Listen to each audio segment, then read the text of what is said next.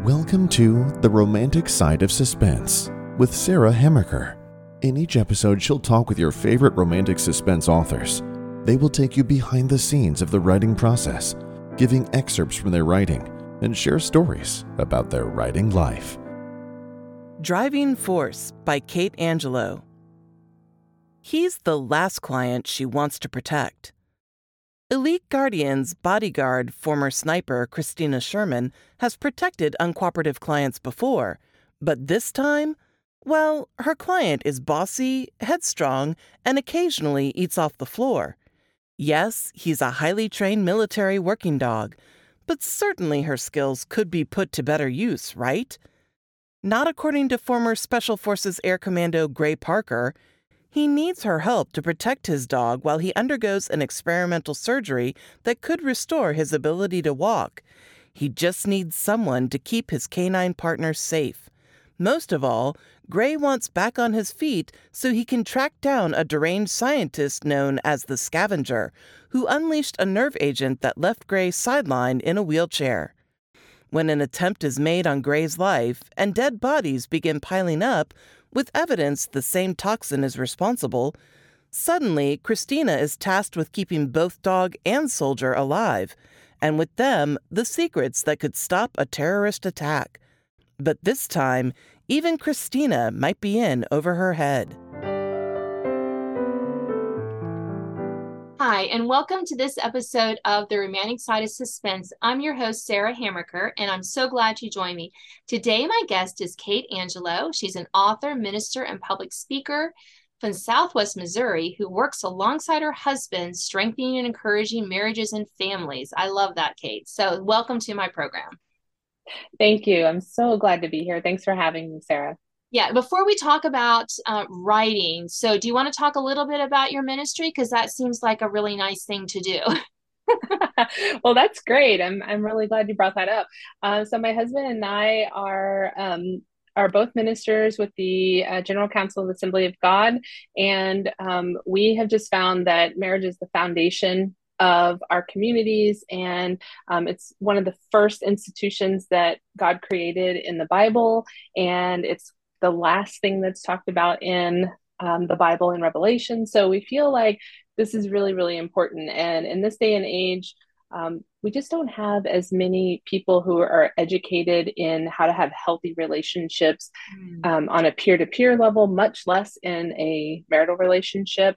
And so we just really focus our energy on education, skills-based training, crisis counseling, and then what's something else that's near and dear to our heart is praying together in our marriages and just really teaching people that intimacy. So we are all over the place all the time. When on my personal Facebook page, you see me, over here in Oklahoma and then up there in St. Louis and all over, different places doing different things for our ministry. And people are like, how are you also writing a book?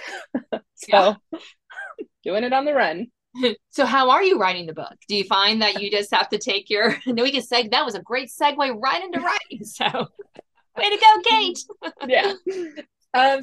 Well, what's awesome is my husband bought me an iPad Pro. I'm not really an Apple person, but to have one that it's like always connected in 5G, it has Scrivener on it, which is the application I use for writing. And then I can just open it up and write, not worry about backing it up because it's constantly backing up into the cloud, and I can get that writing done in the car, on an airplane, or any number of places, even if it's just a few sentences here and there, or even if I'm just jotting down an idea or working out a plot problem. So I do that a lot. And then and I get up really early in the morning. There's an ongoing thing with other people who know that they say I don't sleep because I am up late at night, and I get up around 5 every morning to try to get my day started before everybody else. So so I do a lot of writing in between other things. Yeah. Well, I mean, sometimes that's, if we want to get it done, that's what we have to do. Yeah. So speak just along that writing line, besides finding time to write, what do you find most frustrating about writing romantic suspense? Well, I think one of the things that's most frustrating about writing romantic suspense, in my opinion, is you're not allowed to kill people all the time in all the ways that you want to. There's some people who don't like a lot of dead bodies on the page. There's some people who love a lot of dead bodies on the page. And then, I mean, that's kind of the funny thing. I work with Lynette Easton a lot, so she's my mentor with my Sunrise, and this book that we're talking about, Driving Force. She mentored me through the process to write in her story world. And sometimes she's like, okay, Kate, this isn't a Tom Cruise movie. Like, we can't have them Spider-Man jumping off the walls and things like that. Let's bring it down to reality. So that's not frustrating, but it's just, like, okay, yeah, I make it believable. And but really, I think it's complicated to write a romantic suspense, especially in the inspirational, because you're trying to weave in a character story arc, a romantic relationship, a nice suspense thread that's complicated and has enough plot twists to keep the reader interested. Plus, you need to know maybe law enforcement, or in my case, I love to bring science into it. And so you're trying to weave in all of these things, and include a spiritual thread. And sometimes it can feel overwhelming to try to weave everything in a nice, easy, interesting way for the reader to enjoy a nice character arc and spiritual arc and a suspense arc. Yeah, it can be, it's that balancing act. So I mean, when you do your first draft, do you focus on one of those threads more than the other, or are you trying to put all of them on? I know for me, I usually focus on the suspense part because that's where my brain needs to figure all that out. And then I'll go back and layer in more the romance and the faith. It's kind of there in the back. It's in my brain. It just doesn't always make it the first draft onto the page. So how do you work all those in? Yeah, I think for me, I am I'm a younger writer, not in age, but in my the number of books that I have written, and Driving Force is my debut novel. And because of that, I'm still really trying to find what works for me. And I have found that I kind of need to do it all at one time. I Okay. need to know my story from the beginning to the end. I need to research as I go. I'm just right now trying to take notes ahead of time so that I know what I'm going to write in a scene before I write it, at least emotionally. But I find that layering in for me more of like the scene anchoring, that's the stuff that I have to work harder at. So, helping the reader feel like they're in the right time, place, space, and they can be there. I think some readers might not know, but authors call it white room syndrome, where everybody's just standing in this white space talking, and you forget to anchor them. And so that's the part that I generally go back and have to weave more of that into it. I think a lot of young writers, just thinking of some of the ones that I've mentored or I've read their work, and I'm like, where are they? Because they're just like talking heads, and I get it. I mean, I've written, I don't know how many books I've written, not all of them published, but when you write, get them done, and you're just like, yeah, I mean, that can be a thing. We're not like Edith Wharton, who has like pages and pages of description. I think Yeah. I remember in The Age of Innocence, one of my favorite books, but she had like, 5 pages of a meal or something. Yeah, we should totally turn this into an Edith Wharton conversation, because I feel like she writes books just so she can have like a quip at the end. Because I love the way she ends her books. I don't know if it's Yes. ever just like hit you. She just like Yeah. the whole thing is Yep. wrapped up in like this one sentence at the end, and you're just Mhm. like, wow, and I've Yeah. read several of her books that way, and you're just like you said, you're taken along on this stroll through a flowery garden and everything, and then you end up going, I just read like 8 pages about what it feels like to be outside. Yeah. Yeah. Yeah. And then she like goes boom, and you're like, oh my Yep. goodness. Yeah, she was amazing. Well, we won't go too Yeah. far down that rabbit trail, but if you haven't read Edith Wharton, you need to revisit Mm-hmm. her. very good American writer in the Gilded Age, I Yep. think they call it. So, Yes. yeah, her books are wonderful, but you need to have a little patience because she writes very long sentences sometimes. And like, I'm not kidding. There's like pages of descriptions of places and gardens and meals. So you're warned. Yeah, but it's great for writers to read other work like that, so that they can see how they could shorten it and how Mhm. you could pull Yeah. pieces of it, or maybe divide it into, like just bringing it into the scene. I was talking to another author and she said it's great if you can describe certain things in the room with you, because then you might be able to use those items later, whether it's later in that scene or later in that story. Because if you're trying to show maybe nervousness, Mm-hmm. it might be the throw blanket that you mentioned was on their couch that she picks up and plays with the fringe of it or something, that you're able to bring that back in and give a visual to your reader. And also, I think it's good to know because a lot of those authors of yesteryear had a really good sense of the five senses, Mm-hmm. the taste and the smell and the sight. We just do like sight and hear. We Yeah, forget right. about the other one. And so we do need to bring in those things. So it can be very helpful to be reminded. I'm not going to go 3 pages with the meal. Nobody wants to read in a romantic suspense, at least. Maybe in a romance, if you're having a really fancy dinner, maybe I would have to throw in some, the waiter tries to kill people, and that's why it takes something. But Exactly. You got to add that in yeah. there too. Yeah. So one of the other things that I think we wanted to talk about when we talked about before we started recording this podcast was researching ways to kill people. And I laugh about this because it's one of those things where, you know, Google is our friend and also our enemy. I know. Yeah. So one of the things that I learned pretty quickly was, that so I'm a visual person, so I like to pull up a picture of something and look at it as I'm writing.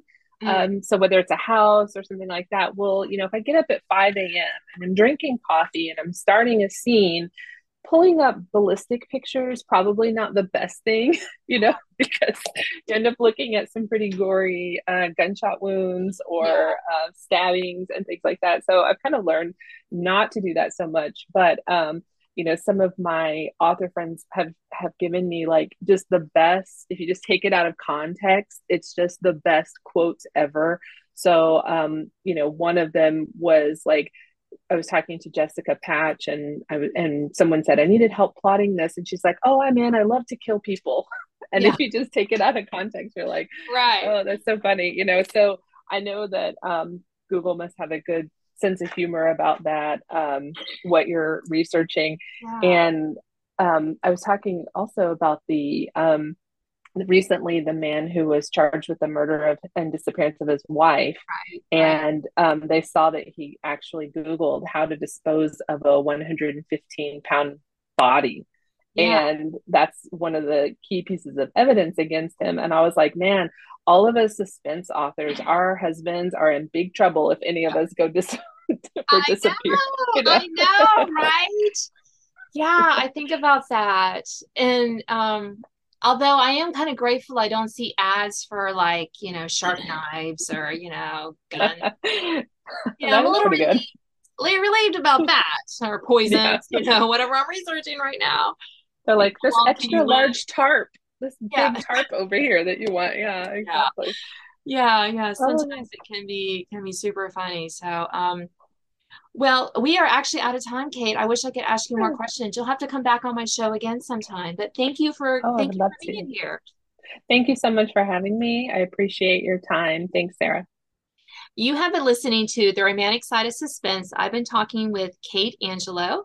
She's an author, minister, public speaker, and you can read more about her in the notes to this podcast. And also stay tuned for an excerpt from her debut novel, Driving Force. Now an excerpt from Driving Force by Kate Angelo. Thursday, 3:54 p.m. A familiar thrill coursed through Christina's veins, and her pulse thrummed in her ears. It heightened her senses and propelled her toward her target with a determination she hadn't experienced since her army days. The threat was genuine. She could sense it. But a niggling doubt still hung in the back of her mind. To abandon her post meant breaking operational security protocols and leaving the rest of the team vulnerable. But this wasn't the battlefield, and she wasn't in the army any longer. She needed to rely on her instincts and trust herself. One last ladder and she'd be on ground level, but not out of the woods. This was the worst part. The part where she'd be running blind, unable to see Bulldog or what he was doing. She reached the second ladder, gripped it, and placed her feet on the outside rails. The black combat boots squealed on the way down, the sound echoing into the service room below. She hit the ground with a satisfying thunk and spun on her heel. A red exit sign glowed over the doorway, and in 3 strides she shouldered through the door. The harsh fluorescent lights forced her eyes to adjust a moment. The arena map she'd memorized appeared in her mind, and she was in the service tunnel. She knew where to go. Arms pumping, she raced to the end of the corridor and rounded the corner. As she burst through the exit into the public area, the muffled noise of the spectators came to life in a cacophony of voices and overheard announcements. Clusters of people moved through the lobby or stood in lines at the concession stands. Christina bolted through the crowds, weaving her way around them. A semicircle of teenagers posed for a photo in the center of the hall, blocking the entire corridor. "Move! Get out of the way!" She hated to yell at innocent civilians, but it was the best way to get their attention. The group looked up with wide eyes and scattered. She darted straight through, checking the overhead signs for her next turn. A shoulder collided with hers, knocking her off balance. She stumbled, regained her footing, and picked up the pace. "Sorry!" Her yell drifted behind her. Another left, and she would be at the ramp leading to the spectator seating area. Should she make a beeline for her suspect, or hop the rail and throw herself in front of Governor Winston? She didn't want to make a scene if her instincts were wrong about the threat. But what if she was right? Disastrous thoughts ran through her head. Everything from a bomb to a mass shooting with thousands of targets sitting like helpless ducks in stadium seating. She used the images to drive her on even harder. A woman stepped into Christina's path as she rounded the corner, and they slammed into each other.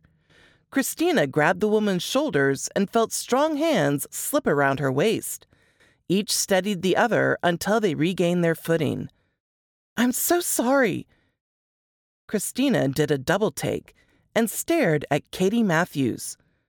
Her sleek black hair was pulled into a tight ponytail that accentuated her high cheekbones and olive complexion.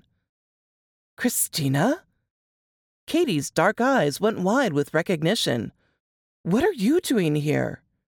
"No time to explain. There's a suspicious male, section 105, second row from the top. Possible concealed weapon. My comms are out." Katie nodded. "Mine too."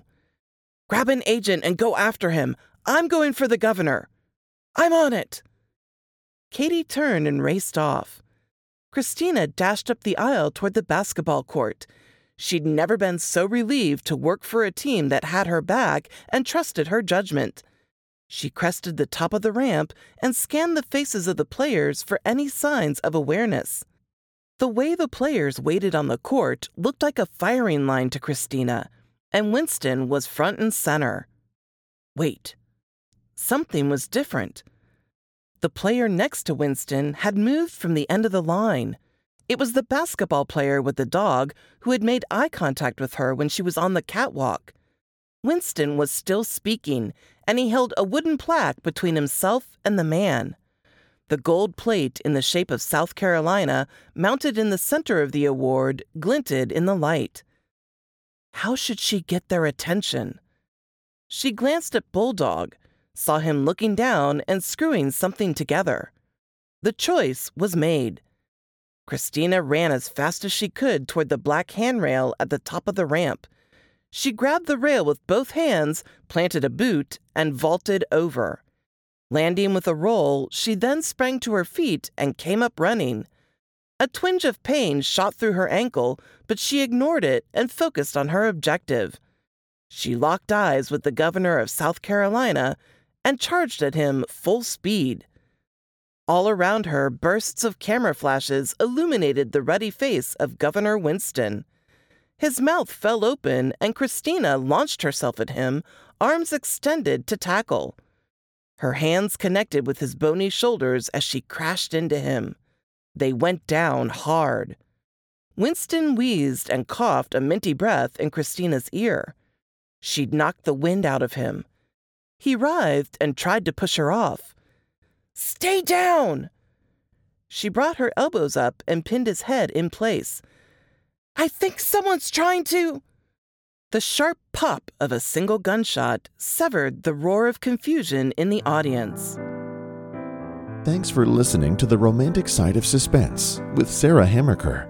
If you enjoyed this episode, please leave a review. You can sign up to receive notifications of upcoming podcasts and listen to previous editions at sarahhammerkerfiction.com.